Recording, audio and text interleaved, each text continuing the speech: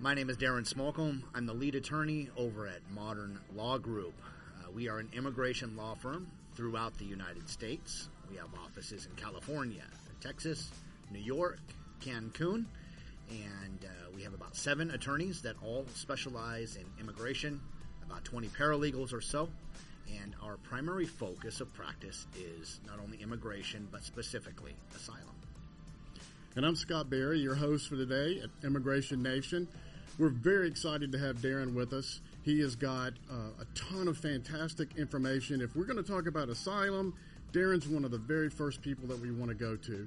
His practice has evolved into probably 85% asylum cases.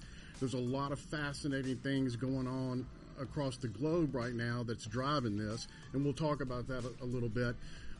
But all day, every day, it's immigration for Deron and his firm, and most of the time it's asylum. Join us today for a fantastic discussion. All right, got it.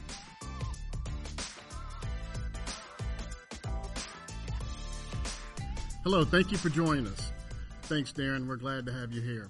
So would you mind just starting us off with a little bit of an introduction to you and your firm? And we're going to be talking about asylum today, a lot of different topics inside of asylum. Just introduce yourself, if you would. Sure. My name is Deron Smallcomb. I've been in immigration for about 14 years. Although, if you count the personal immigration aspect of things, I did the first process for my wife about 16 or 17 years ago. And that actually led me into immigration a little bit later. So personally and professionally, I've been involved for some time. Modern Law Group has been around since 2009, so 14 years, and we've been doing exclusively immigration during that time. Over the years, we have grown considerably, and in addition to doing the family-based immigration that we started off with, we now do a tremendous amount of asylum cases. Exactly, which is why we wanted you here. You were the first person that we thought of.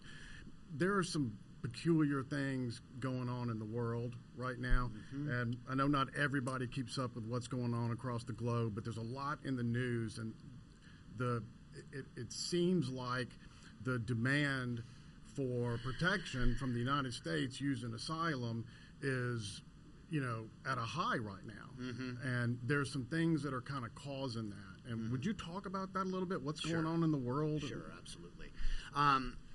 A little over a year ago, the problems in the Eastern Europe started, right? The Russian-Ukraine conflict, and that has displaced a lot of people. So either people fleeing from the war or fleeing from political persecution, many of them have come to the United States. So, Scott, we have offices all over the United States, and we have had for some time. However, we recently opened one up in Cancun, Mexico. And the reason we did that, which is not, as some people like to suggest, it's a nice place for me to go visit on my normal rounds around the offices. Which it is. Which it is. But that's not the main purpose. That is not the main purpose. The main purpose is that most people fleeing persecution in another country cannot fly directly to the United States. Very few people have a visa, particularly from Eastern Europe and Russia. It's been very difficult for many years to get a visitor visa to come to the United States. So since you cannot fly to the United States, you fly to Mexico first. And that first destination for almost everybody is Cancun. That's crazy.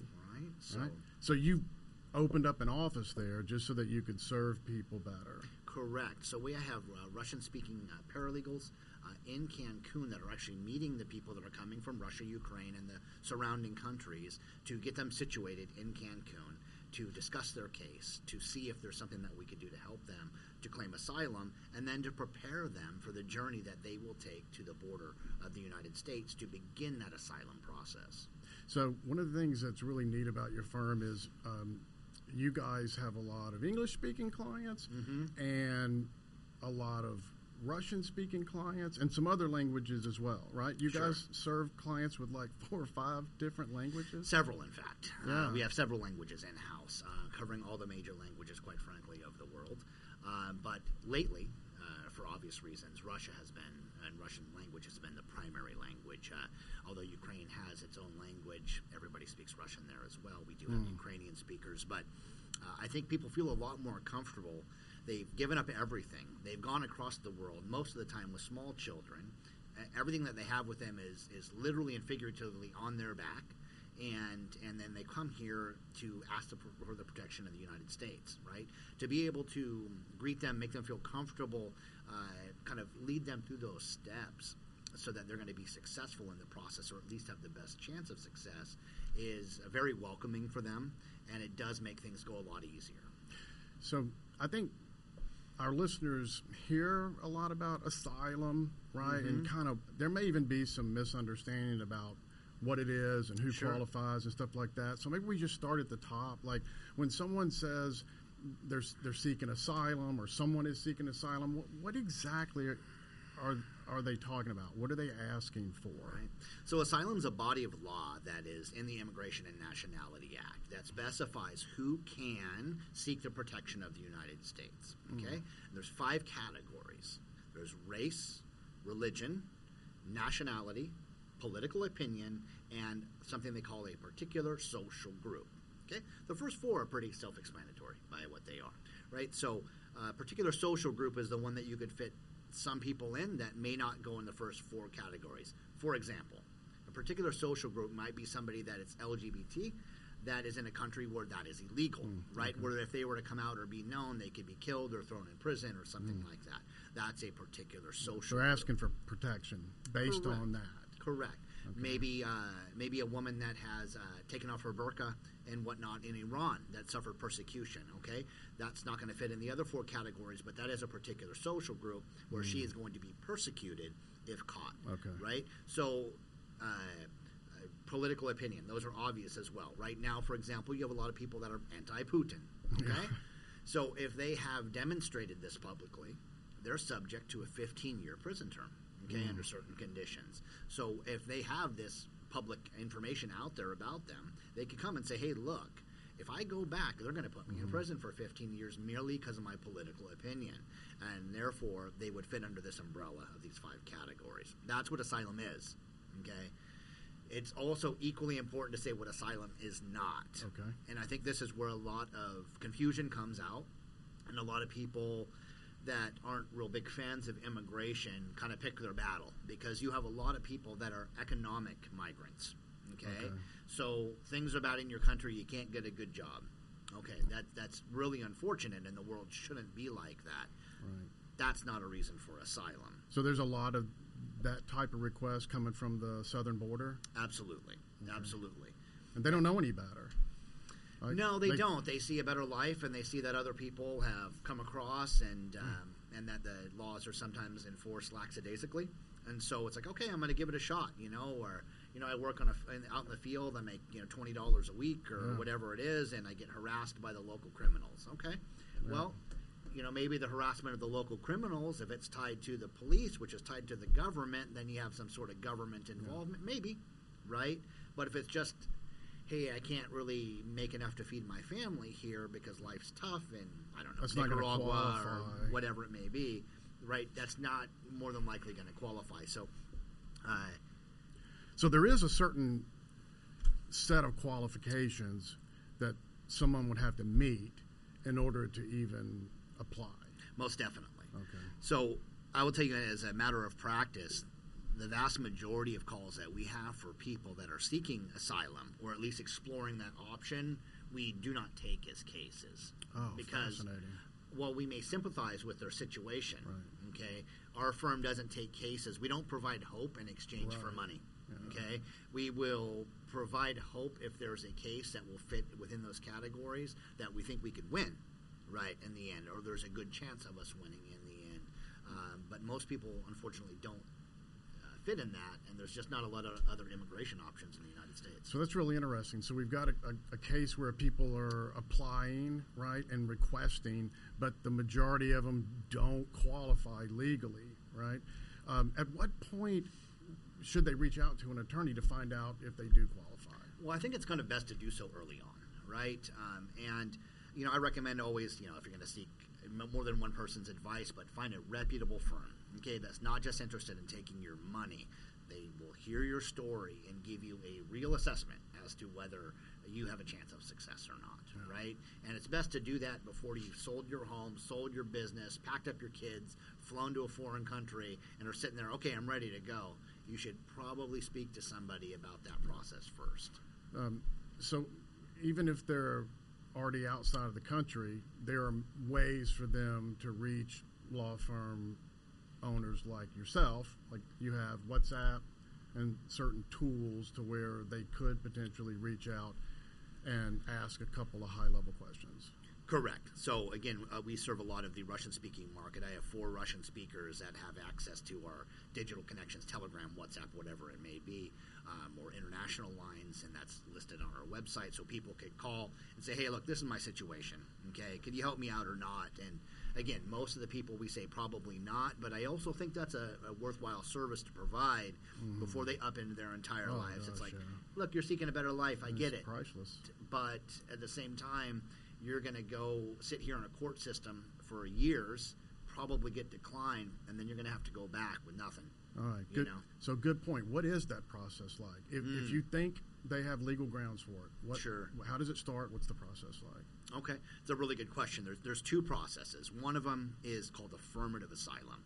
That is if you have a visa, say a visitor visa, or let's say you're a student, okay? You came here from a country that's been upended, okay? You've been here for 4 years, and you can't go back because you've been here, you've been talking about the politics in your country, you've been posting on YouTube or Facebook, whatever it may be, and now there's a penalty for that going home. Okay, that person's going to say, okay, I'm going to apply for asylum with USCIS, with Immigration Services, okay? And it's a little bit more straightforward process, so they're going to apply. Now, if they win, that's it. They get asylum, they're on the process, they're in the path long-term for a green card, citizenship, everything, okay? If they get declined, then they're referred to the courts, okay? The courts. The courts is where most people have their asylum process, all right? So the examples we've used so far where somebody flies into Mexico, for example, into Cancun, and then comes to the U.S. border asking for asylum, that is a court process. So they're what they call defensive asylum. They didn't have any permission to be here, but they came anyway to the border and said, please help me. If you send me home, I'm going to die or go to prison. Okay.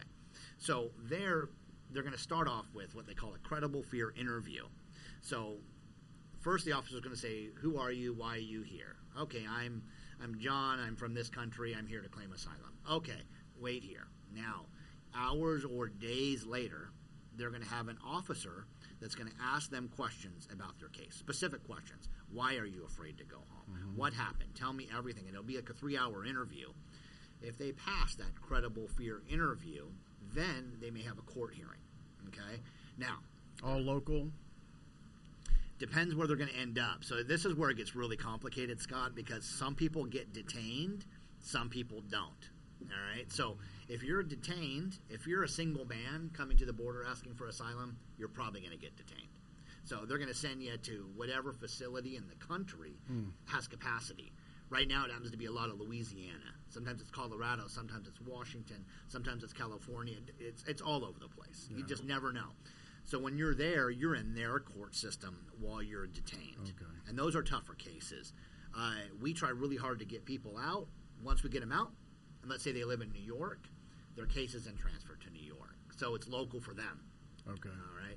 Now, let's say a single woman shows up with 2 small kids. She's not getting detained. Yeah. It's not going to happen. They're going to let her out as quickly as humanely possible. And she'll find a place to stay for a couple of days while this is all happening. Correct. Well, they'll house them in very nicely for like a day or so, or 2. CBP will say, okay, we just need to sort it out. We need to verify who you are. We're going to ask you a couple questions. Where are you going to go? Now, most people have somewhere to go when they come here. They have a relative or a friend of a friend. So they've got a place to go. They're going to say, okay, where are you going to go? Okay, you're going to go to your friend's house? What's their address? What's their phone number?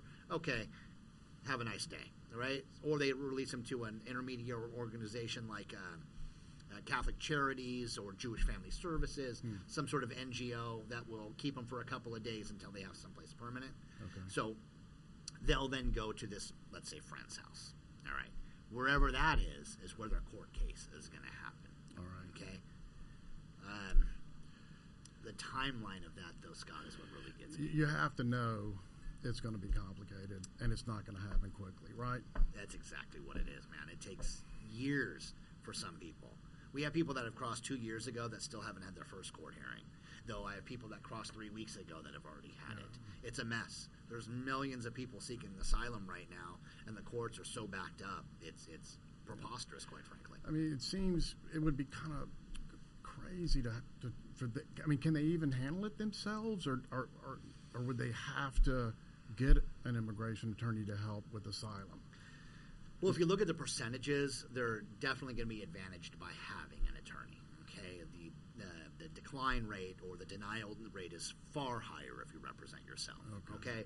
Now, there are certain factors that go into that. Oftentimes, people don't hire an attorney if they know their case isn't that strong. Sometimes people get into asylum because they just have to be. They got caught here, so they say, oh, I'm going to claim asylum now. Right? Their case is weak. They know it. They're not going to hire an attorney. Okay? The cases that we represent have a very high success rate for a couple reasons. Number one, we know what we're doing. Number two, we choose people that have cases that are winnable. Yeah. Right? I don't feel good about taking people's money unless we have a very strong chance of winning. So, yeah, you can do it on your own. If you have a real strong case, like let's say, for example, Jehovah's Witnesses in Russia are persecuted against pretty bad. Okay? It's illegal to practice that religion, essentially. Okay? If they come here and they could prove that they're Jehovah's Witnesses and have it all documented out and they've gone through the process and they know other people that have done it successfully and they get a nice judge, they could probably do it themselves, right? Their chances aren't as high, but they're already going in with a pretty high chance of success anyway, so it's possible. We handle a lot of these cases. We do it at a discount because we've done so many of them. The argument's the same almost every time. Okay. Good. Other cases that are complex, you should have counsel. Absolutely. So what happens if someone wins? What does that even mean? And, some people, I guess, get denied. Yeah. What's that like? What's that process like? So the judge, again, if we're talking about defensive asylum, the judge is going to make a decision at the end of the process. Now, sometimes you can negotiate a decision with Homeland Security and just kind of take it out of the judge's hands in a way, even though the judge must affirm it.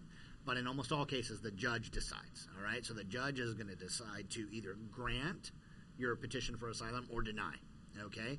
If the petition for asylum is granted, that's it. At that moment, you are now 100% legal, you're able to work, and you've begun your life officially in the United States. You are protected, okay? Now, it's not the last step. A year later, you can apply for a green card. That gives you permanent residency. 5 years after that, you can apply for citizenship. So the process isn't over, but the hard part. So you get temporary with an opportunity to get permanent down the road. Basically, yeah. So you're temporary. I mean, if you commit some major crime, they could always send you away. Or let's say the conditions change in your country, for example, right?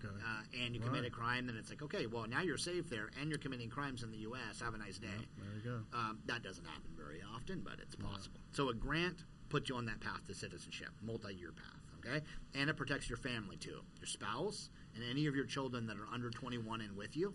Yeah, that was one of the questions that I had is how does asylum affect, like, the whole family? So it would protect everybody. If they're here. That's with you. Immediately, if they're here. Yeah, so spouses and children under 21 at the time of filing are protected. So if we call it the lead, gets the grant of asylum, then all the riders, which is the rest of the family, gets it too. So summarize for us, like, how long this process tends to take. Right. Affirmative asylum, you're here with a visa, the college student example, should generally take less than a year, depending on where you're at in the country. Okay? Assuming you win. Okay? If you lose, it gets referred to court, and then you're like everybody else. Court, if you're detained, right? You're that single guy that just came and you got put in detention, you're probably going to look at about a 6-month process while in detention, maybe less. Okay? If you are non-detained, all right, you've been let out and you're a free person while your court is pending, anywhere from 2 to 5 years it will take.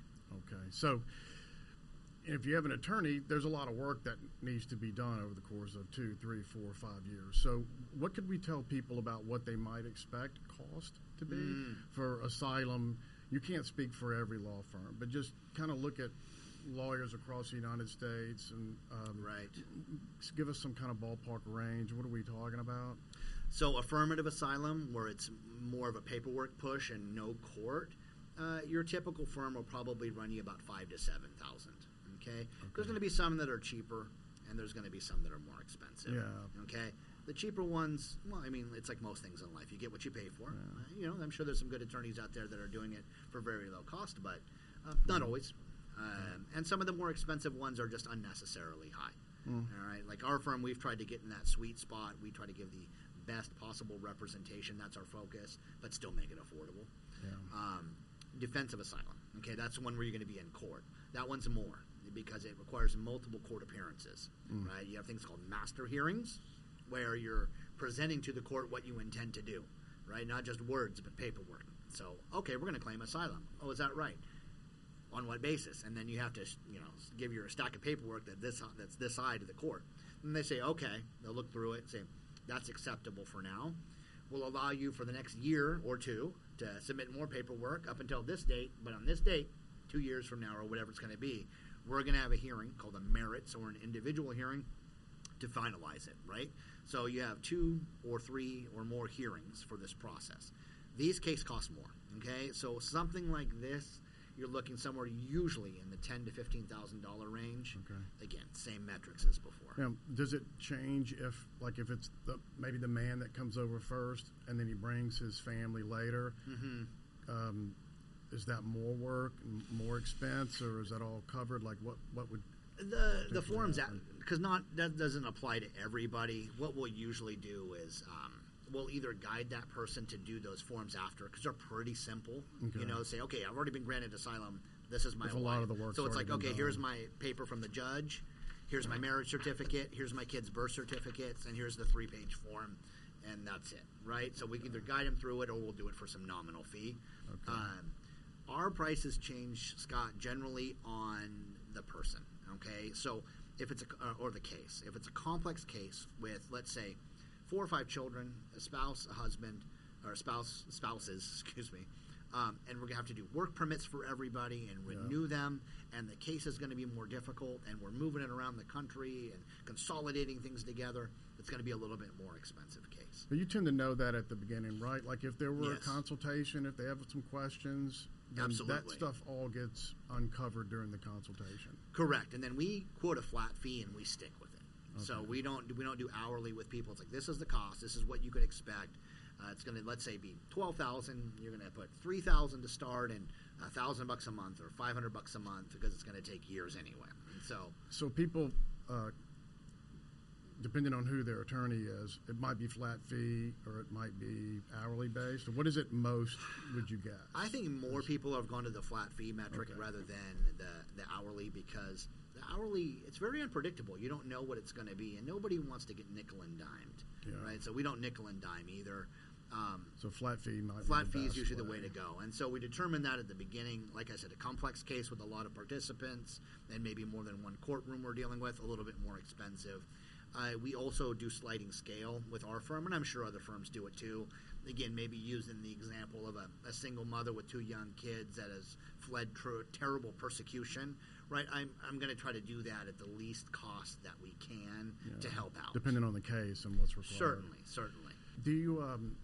Do you have any social media or website information that you'd like to share here? You're welcome to do that. Certainly, yeah. Because people, they're welcome to reach out to you and ask questions and potentially even have a consultation if they think asylum might be for them. We've had some other guests that come on. They can reach out to those people or potentially to whoever's in their local community. Certainly. We're not the only reputable firm out there. I'd like to think that we're kind of, on the upper tier of doing things right. Our track record speaks for itself. We win virtually every case that we take for asylum. However, if you feel more comfortable working with somebody that's just down the street from you, great. Yeah. Or maybe you have a unique language that we don't cover and you want to do that. Or maybe you got a recommendation from a friend for another attorney. Find somebody that you feel comfortable with, right, that you feel is knowledgeable. Look at their online reviews, things like that. Try to see what you can find out about them, and just find good counsel that could help you through this process, because it's a maddening process, especially with the courts. Absolutely. And it's an uncertain process. The stress of being in limbo for years really weighs on people, and you could see it age people literally not knowing what their future is going to be, not knowing what the future for their children might be. It's a terrible feeling. Well, thank you, Deron. It's certainly big in the news right now, and it's something that maybe everybody doesn't think about every day, but on our borders, it's happening every day to a very large extent, and it's nice to be able to provide this information to people so that they have a better chance of telling early on whether or not they would qualify.